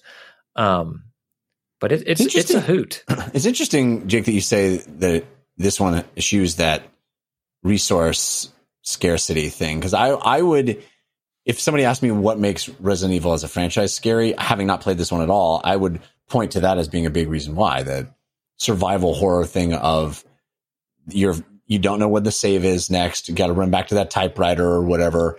You got however many bullets left in your clip. You got one green herb. it's the scarcity that adds the tension of like, I don't know. What do I use? How do I do it? I'm slow to reload. There's monsters after me. It's all of that. It's interesting to hear this one kind of moves away from that. It's a bit. still there. And if you want to ramp up the difficulty, you can get it. But I'd say it's equivalent to like how 4 did it, where 4, you're still scrambling for resources, but there's a lot of moments where it's just like you're in a room and it's like, shoot everyone, go for it. So it has a lot of that. But you're still, at the end of the day, frantically cracking open every crate, trying to find a little green herb that you can combine with another herb. So then, like stuff like that. And I think the enemies, too, as you encounter more of them in different types, I wouldn't call them bullet sponges per se, because to me, a bullet sponge is something maybe like in Gears, where it just kind of keeps coming at you and it just like takes all the bullets. Like the enemies in Resident Evil Village, they really get hit back. And like in any other game, that'd be a death animation. But then because it's Resident Evil, they're like, nope. And you're like, okay, how many bullets do I have? And then you got to keep, and I think that adds to that tension. But yeah, Jake, to your point, like I have a sniper rifle and I'm using it. Whereas in some Resident Evil games, it's like you get the rocket launcher. No, I don't. I don't have I'm never going to use this thing. I have one rocket. It's funny how it does still keep the core identity from the very first game, except now you're shooting werewolves that are like dancing around trying to dodge your bullets. But it's still, when it comes to you centering on the target and firing a bullet into it, it's still from Resident Evil 1 to now, it's pow. Okay, that's a bullet. Pow. Okay, that's a bullet. They're still walking. Pow. Okay, that's a bullet. They're still walking towards me. Like that thing is still there. Yeah, it's real good, Jeff. I'm not saying you should play it because it is still that. Yeah, but it's not. I do think they learned lessons from 7, and to me, it feels more playful. It's a ride, a fun. It's a ride. I will play it if you play It Takes Two. Oh, crap. Yes, you must. I put me on that list, too. It's so great. That's it's so good. Okay, well, maybe I'll play It Takes Two if Ethan calls me in real life. No, I'm just kidding. Why am I calling you? This is such a dumb idea. Where's my family? I did play something that you wanted me to play this week, but let me thank our second sponsor first, which is Ritual. Ritual. Hey, do you take a multivitamin? You should take a multivitamin if you're not taking one. It's useful. It's good. It's good for your health. You don't get enough nutrients just from the foods you eat. It's good to supplement. But if you do take a multivitamin, and you should, do you know what's in your multivitamin? Do you really know? Sugars, GMOs, synthetic fillers, artificial colorants, not to mention animal byproducts like sheep's wool and gelatin from hooves and hides. All of those are ingredients you might find in a multivitamin. But Ritual is not your typical multivitamin. Ritual was designed around the idea of knowing what's in it. Ritual's clean, vegan-friendly formula is made with key nutrients and forms your body can actually use with no shady extras. Now, my wife has been taking Ritual for many months now. She's been a huge fan. I started taking the Ritual for Men. There's a number of different varieties. You can do the Ritual for Men, Ritual for Women, Ritual for Teens. These are multivitamins that are scientifically developed to help support different life stages. And they've got vitamin D3 to help fill gaps in your diet. They also have fresh tasting, delayed release capsules that are designed to dissolve later in less sensitive areas of your stomach, so you can take them with or without food. And that's my wife's favorite part of Ritual is she has a very sensitive stomach. She'll get really queasy and unhappy if she takes a regular vitamin without food. And it's annoying to have to fit it in when you're eating. Sometimes you forget about it, or it's not convenient to take the vitamin then. So it's nice that Ritual isn't designed that way. You can actually take it with or without food, and it won't upset your stomach. And it's made traceable. This is something they spend a lot of time working out so that you always know where your nutrients come from. And that's thanks to Ritual's one-of-a-kind visible supply chain. You know what you're putting in your body. It's pretty great. And it also makes your habit of taking a vitamin super easy because you have a subscription. It's delivered to your door every month with free shipping, always. And you can start, snooze, or cancel your subscription anytime. If you don't love Ritual within your first month, they'll refund your first order. You deserve to know what's in your multivitamin. That's why Ritual is offering listeners of DLC 10% off during their first 3 months. 3 months. That's pretty great. With ritual.com/DLC, go there, start your Ritual today. Again, that's Ritual, RITUAL.com/DLC to get 10% off your first 3 months and start your Ritual today. All right. So Christian had been very much enthusiastic about a new Apple Arcade game, relatively new Apple Arcade game called Wonderbox. I'm so nervous. I was traveling this week, so I wanted to give it a shot. I wasn't really around my consoles and stuff, and so I figured pop it onto my iPad. I still got that free trial Apple Arcade month working for me. It's probably auto charging me at this point. It's still just pretend it's still the free month. Pretend it's free. Yeah. So I was super excited. Now, I've not played a lot of Apple Arcade games on my iPad, and therefore had not taken the time to set up a controller input on the iPad, which Christian, you assured me was a snap. Easy peasy, lemon squeezy, I believe you said. That sounds like me. I did not find that to be the case at all. I have about somewhere around 450, give or take, controllers in my world. I couldn't get Wonderbox to let me play with any of them. No. Wow. Not a one. What? I select controller on its setup menu and it just ignores me. It just unselects that. I had a hard time getting my iPad to find a controller, but I finally got it. It won't see any of my Xbox One controllers. The DualShock 4, it would find it, but then it would give me an error that said, sorry, I can't talk to that. So the Xbox One controller, it needs to be the air quote newer Bluetooth, one with Bluetooth. Yeah. So I'm assuming that's not what it was. So I ended up finally going to the Series X controller with 14.5. It should work. Yeah. Found it. Told me it was communicating to it. The controller stayed on, which means the controller knew it was talking to it. The iPad knew it was talking to it. Wonderbox would not let me select controller. That's not true, actually. I could select controller, but as soon as I left the settings menu, it switched back to touch. What? So I have yet to play that game with a controller. Aww. And I will tell you, the touchscreen controls are infuriating. Unless you're building. Yes, it is not. It's dual analog touchscreen. Don't, man. It's not really dual analog. I mean, I guess it's trying to be, but yeah. I mean, how I would play it is I would move, and then pick up my fingers and rotate the world and move. Because it's like, it's hard. You can't play it like a dual analog. At least I couldn't. Maybe I'm just bad, but yeah. I think the game is gorgeous. I love the aesthetic. Love it. It is. I think you described it in the perfect way. It's those Toad. A Captain Toad treasure tracker levels from Nintendo mixed with a little Zelda.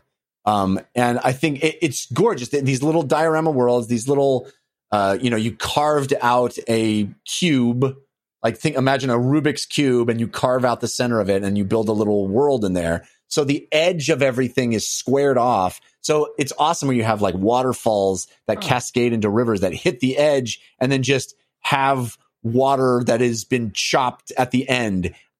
It's probably a terrible description, but I love how it looks. It's a beautiful aesthetic. And I think it's colorful and cartoony, and each new level that I open up is really inventive and uses its color palette in beautiful ways. But it's also really simplistic, I find, the game. It starts that way. So one, I want to say, if I can get you a Backbone, and by get you, I mean get Backbone to send you one, because I bought mine and I've praised it enough that I feel like they owe me. Yeah. If I can get you a Backbone, you owe me. Now we're just... Jake, this is the episode where Jeff and I just barter with each other. Yeah.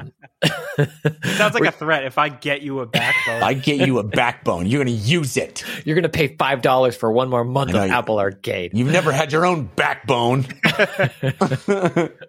Oh yeah, if I buy the red PS5 controller, okay, then you need to.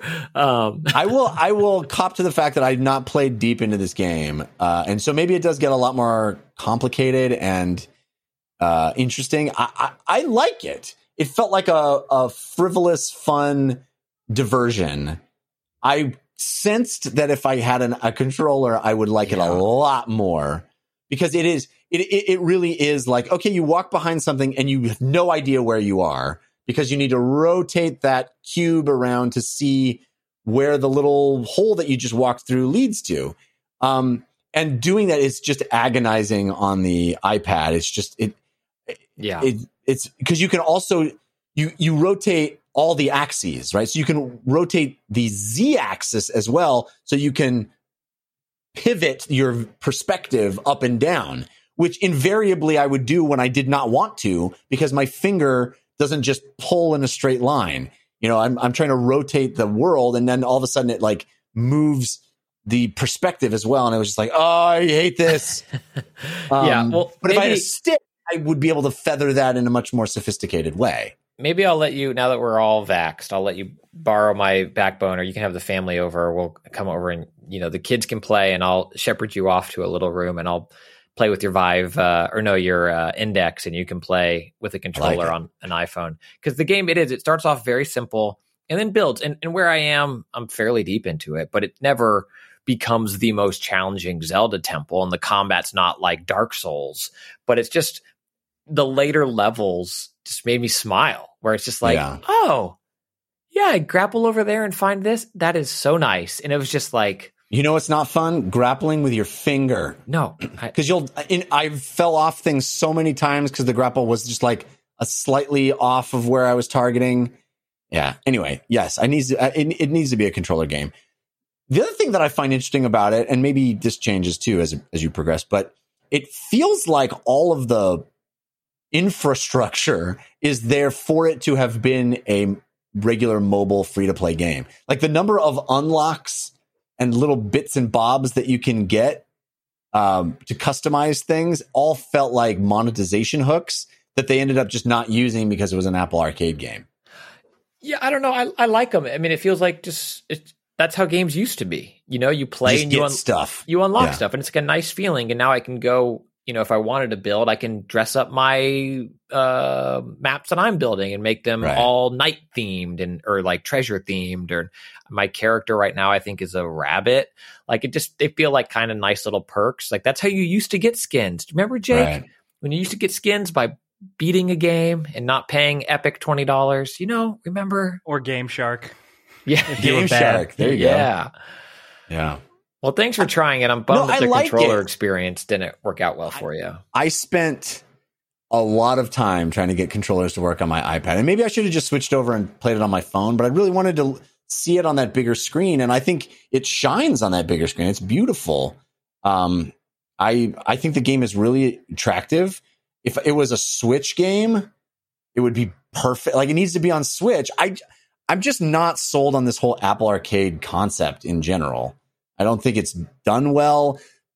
Here's the thing that angers me the most is there should be a front end for Apple Arcade where I set up a controller and it just works in all the Apple Arcade games. Why does each game I have to select controller in the settings for each game? Yeah, that's a Game Center thing.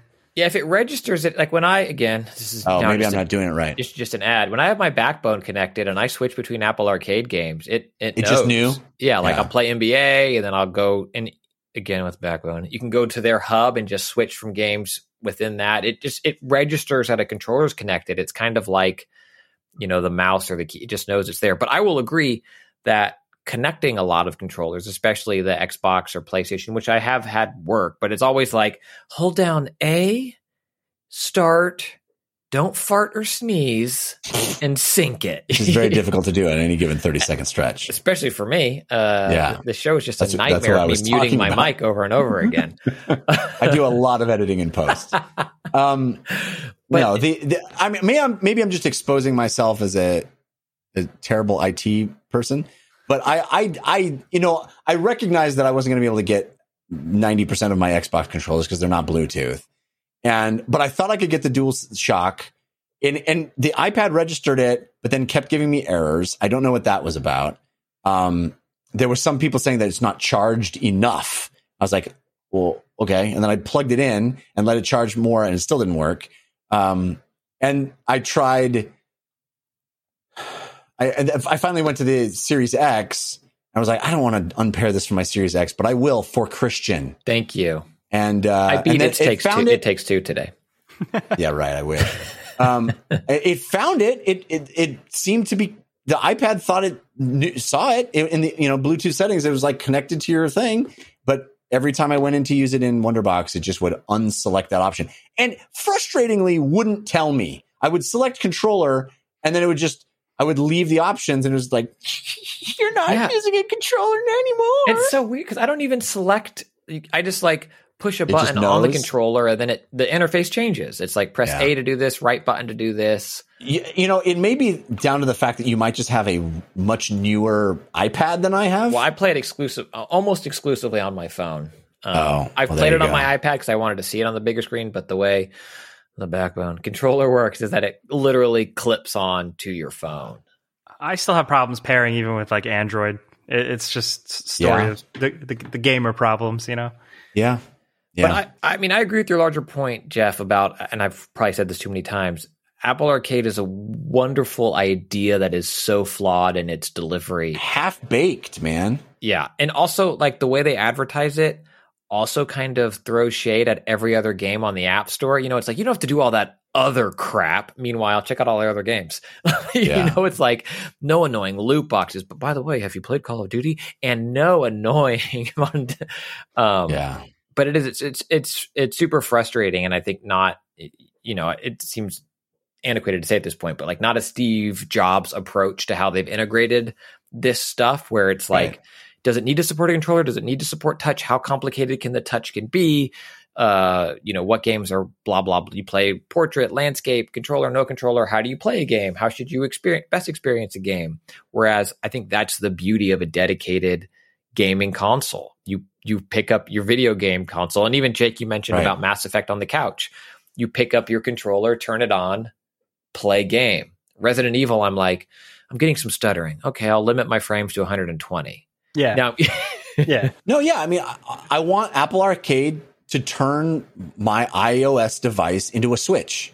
That's what it should feel like. I should be able to push an app button on my phone or my tablet, and it's as if I just turned on a console that's built for gaming. Yeah, game mode or whatever. Yeah, like why is that such a hard thing to achieve? I don't think it should be. I was into it at first, just the concept, the idea, like, yes, let's like do this with these cooler game projects and stuff.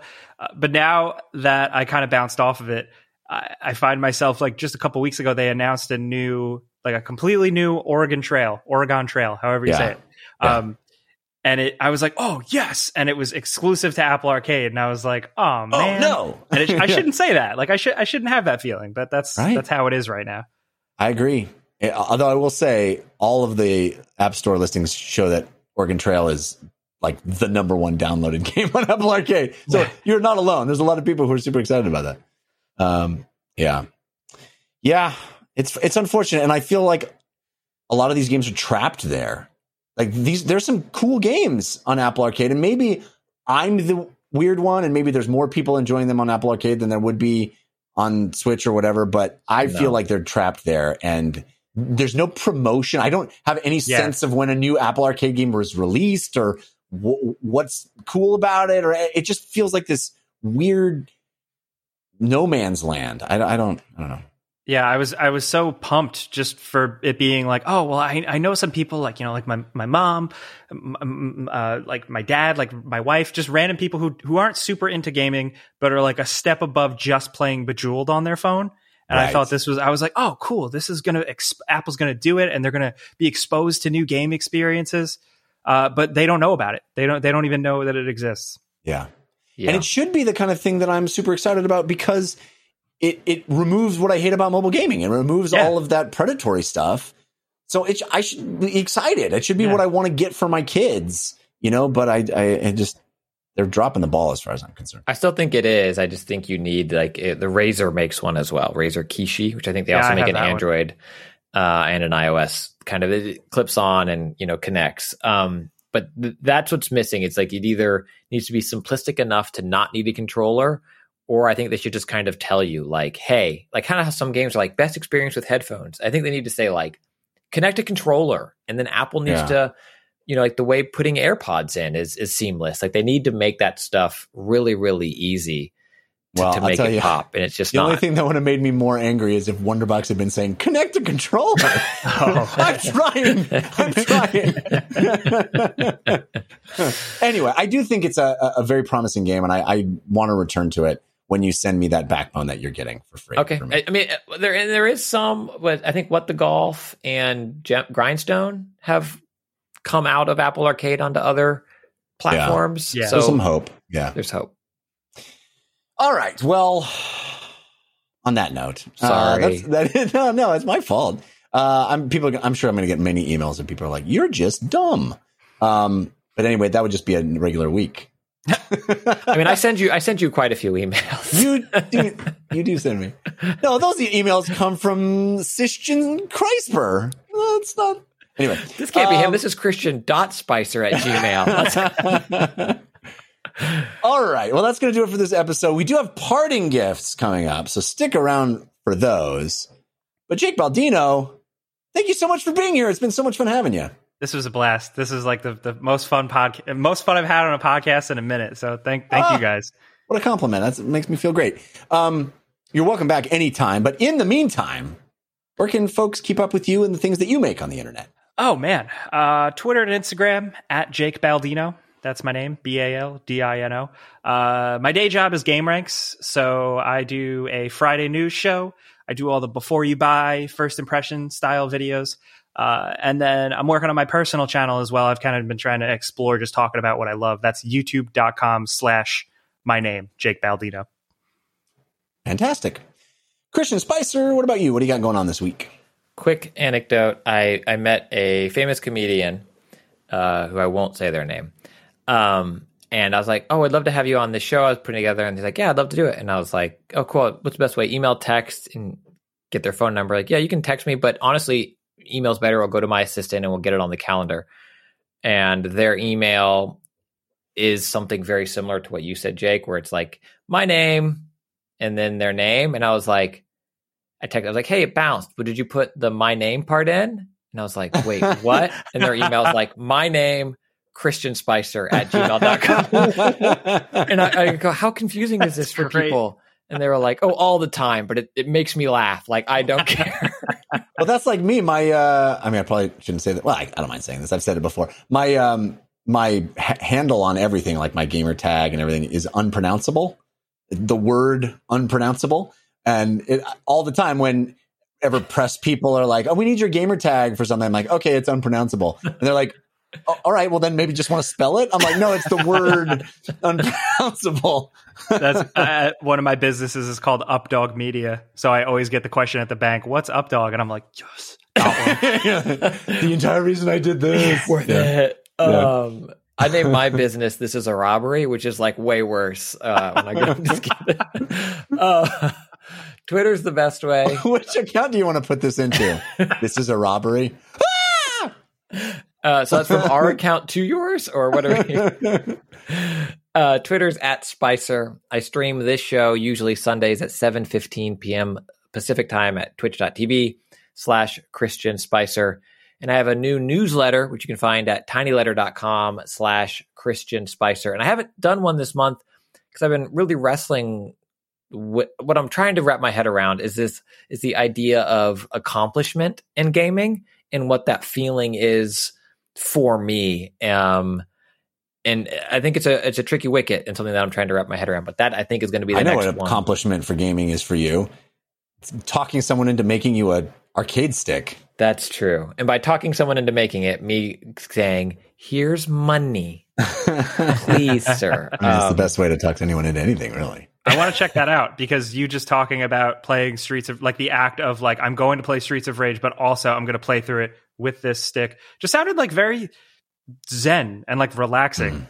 And I'm like, I want to pursue something like that. Yeah, Christian does it on his standing desk and pretends that he's at an arcade and he's also 13.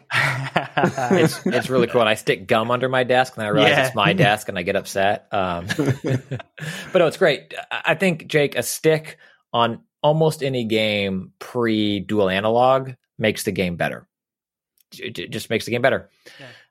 Yeah. Let's see, Tiny Letter. Yeah, Tiny Letter. tinyletter.com/Christian Spicer. Accomplishment, because people were tweeting at me about Returnal, Jeff, from last week, and like, Yes. I got through the third biome and I just got this sense of accomplishment. And I was like, I'm writing about that right now. Like, tell me more. I think it's really fascinating, that idea of that in gaming and how we internalize it.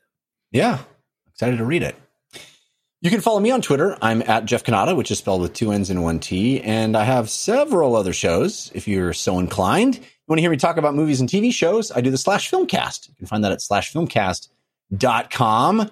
This week, I think we're talking about Those Who Wish Me Dead. And me? You're talking about me? I'm talking about Christian. Yeah. Pretty dark.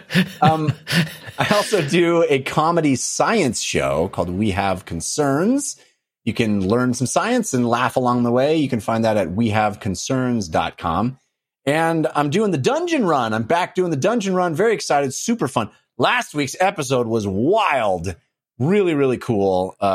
Very woolly, very dangerous. The team is skirting with some death. It is really an exciting time. Check it out. You can jump in on any episode. We stream live on Wednesday nights at 6 p.m. Pacific time at twitch.tv/thedungeonrun. We're also on YouTube or as an audio podcast. Just search for The Dungeon Run. You'll find it. You can jump in on any episode. We do a recap at the beginning of each episode, catch you up. It's a good time, and I'm really proud of it. All right. You can also email us here, dlcfeedback@gmail.com. Let's wrap the show up now with our parting gifts. What's happening again? I don't know why it only does it on that one. Why does it do that? We went a little long. Jake's, even up even later. He's tired. I'm tired. The last time that happened, people were like, I loved it. Keep it in. So I don't know. Let's see if I'll try it again. See what happens. No. That is so weird. Why is it just that one clip that does it? Maybe there's if you load too many clips in, it's haunting. Too many clips. Here we go. Hey, give us a suggestion of what to do this week. Give us a parting gift. This is your parting gift. Jake, do you have a suggestion to help people get through their week that might not be a video game? Yeah, I did some reading. Comic books. Nice. I stumbled upon a book I've never read before. It's called Spider-Man Reign. Not R-A-I-N. It's R-E-I-G-N, technically. Very cool story. Very much kind of Frank Miller's Dark Knight Returns take on Spider-Man. A little cynical, a little darker than I would even like a Spider-Man story to ever be told, but I still found it crazy interesting. Great recommendation. Yeah, I love that story. Spider-Man Reign. Very cool. And I'm guessing you got on Comixology or something like that? Yeah, it was, I think it was I have the Comixology subscription and it was available. I had actually Googled, I was just, you ever just sit around and think about X-Men? That was my entire teenage years, but yes. I was sitting around thinking about X-Men and I was like, man, that Old Man Logan story was really cool. So I literally just Googled stories like Old Man Logan and Spider-Man Reign came up and happily ever after. I was like, that was cool. Right on. Very cool. Christian Spicer, how about you? You got a parting gift? I do. I think 3 episodes are out now. Star Wars Bad Batch. It is the new Dave Filoni. Is that how you say his last name right? Yeah, that's correct. Animated Star Wars show on Disney Plus. It technically has a lot of shows before it. I don't think you need to have watched all of his other stuff to understand this. I think you can jump in. I haven't rewatched any of those older Clone Wars shows, and I think they start you off pretty with a good foundation for what it is. I think hearing the Emperor telling execute order is kind of the equivalent of killing Uncle Ben. We've seen it a million times, but it gives you that point of where you are in the Star Wars universe. And Bad Batch, it's really good. It kind of has the Halo Reach feel to it, of this ragtag group of stormtroopers that aren't your average clones, kind of off doing their own thing, getting into trouble, this elite squad. And watching this, I love it. Don't get me wrong, I love it. But watching this, I just think, why did we get a solo prequel story as a movie? Like, where were these stories? I really liked Rogue One, even though it was tied into that universe, but it was like all new characters. And man, a Bad Batch movie directed by, I don't know, pick some exciting director, it's so cool. We never got that, but this story and what Dave has done in the Star, I say Dave, I know him. What Mr. Filoni has Shout done out to Dave.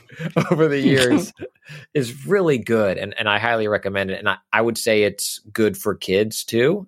It's animation that's like that. It's not PJ Masks, but it's also not. Thank God. Cause bedtime is the right time. Is that like Peppa Pig? What is that? Yeah, Peppa Pig. Yeah. PJ Masks is my Pig. son's favorite superhero cartoon. It is as derivative as could possibly be, but it's like it's little kids that put on their PJs and become superheroes at night, and it's terrible. And they all have a lesson. I was going to say that sounds good. It's a good on board. It was a gateway drug to Avengers stories that we now read at bedtime. But man, oof, yeah, it's rough. And Hot Slack says, "Oh, it's a series." Yeah, the first episode is over an hour, but it is a series. Episodes after that of Bad Batch are half an hour, and good cameo. There's like a little cameo in that episode. It's good. It's really good, and they are. I was gonna say, it's not PJ Masks, but it's also not Invincible. You know what I mean? Like, it's Disney Plus. It's good for kids, and it's a really good Star Wars story so far. Bad Batch. All right. Mine is a new show on HBO Max, I believe. It's called Hacks. This is with Gene Smart.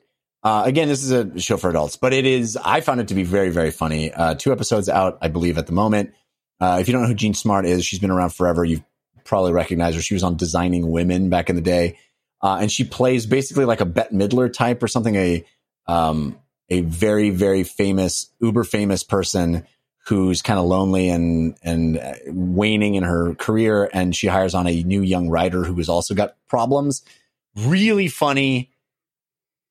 Like that whip smart, fast, zingers type comedy. It's great. It's really cool. It's called Hacks. It's on HBO Max. We got a listener suggested parting gift. This comes to us at dlcfeedback@gmail.com. It comes from Melvin Singh. Melvin writes, I wanted to suggest something that might be a remedy for a common issue brought up in the most recent episodes. As someone with probably too many streaming services, justwatch.com has become my go-to source for tracking down films and TV shows on the platforms they are available. You just type in the title, and results will let you know where you can stream, rent, or purchase it. There's also an app version that you can keep on your phone if you need a quick search handy. Hopefully, features like these can become more commonplace on other smart devices, but for anyone else who doesn't have a Roku, Just Watch has been a godsend for me. Thanks to the two of you for always giving me a positive start to my week. Thanks, Melvin. Justwatch.com. Sounds like you use this, Jake. Is that you? No, it sounds like a good idea, though. I could use that. I'm always like, why isn't there just like one good website where I could just find it that's constantly updated? I want to invest. Invest in Just Watch? Yeah. Yeah. I'll have to check this out. It sounds like a very useful resource. All right. If you want to have your parting gift read on our show, send it to us at dlcfeedback@gmail.com. That's going to do it for this episode of DLC. Thanks again to Jake Baldino and Christian Spicer for hanging out with me. Thanks to the folks in our chat room for hanging out with all of us live in real time. We appreciate you watching the show in the visual version, the video version. Thanks to our musical contributors, Patrick L., Sean Madigan, and Zero Star for making those bumpers. And thank you to each and every one of you who take the time to listen to us each week. We are grateful. We'll be back next time. Until then, think about what you put out into the world. Make it a better place.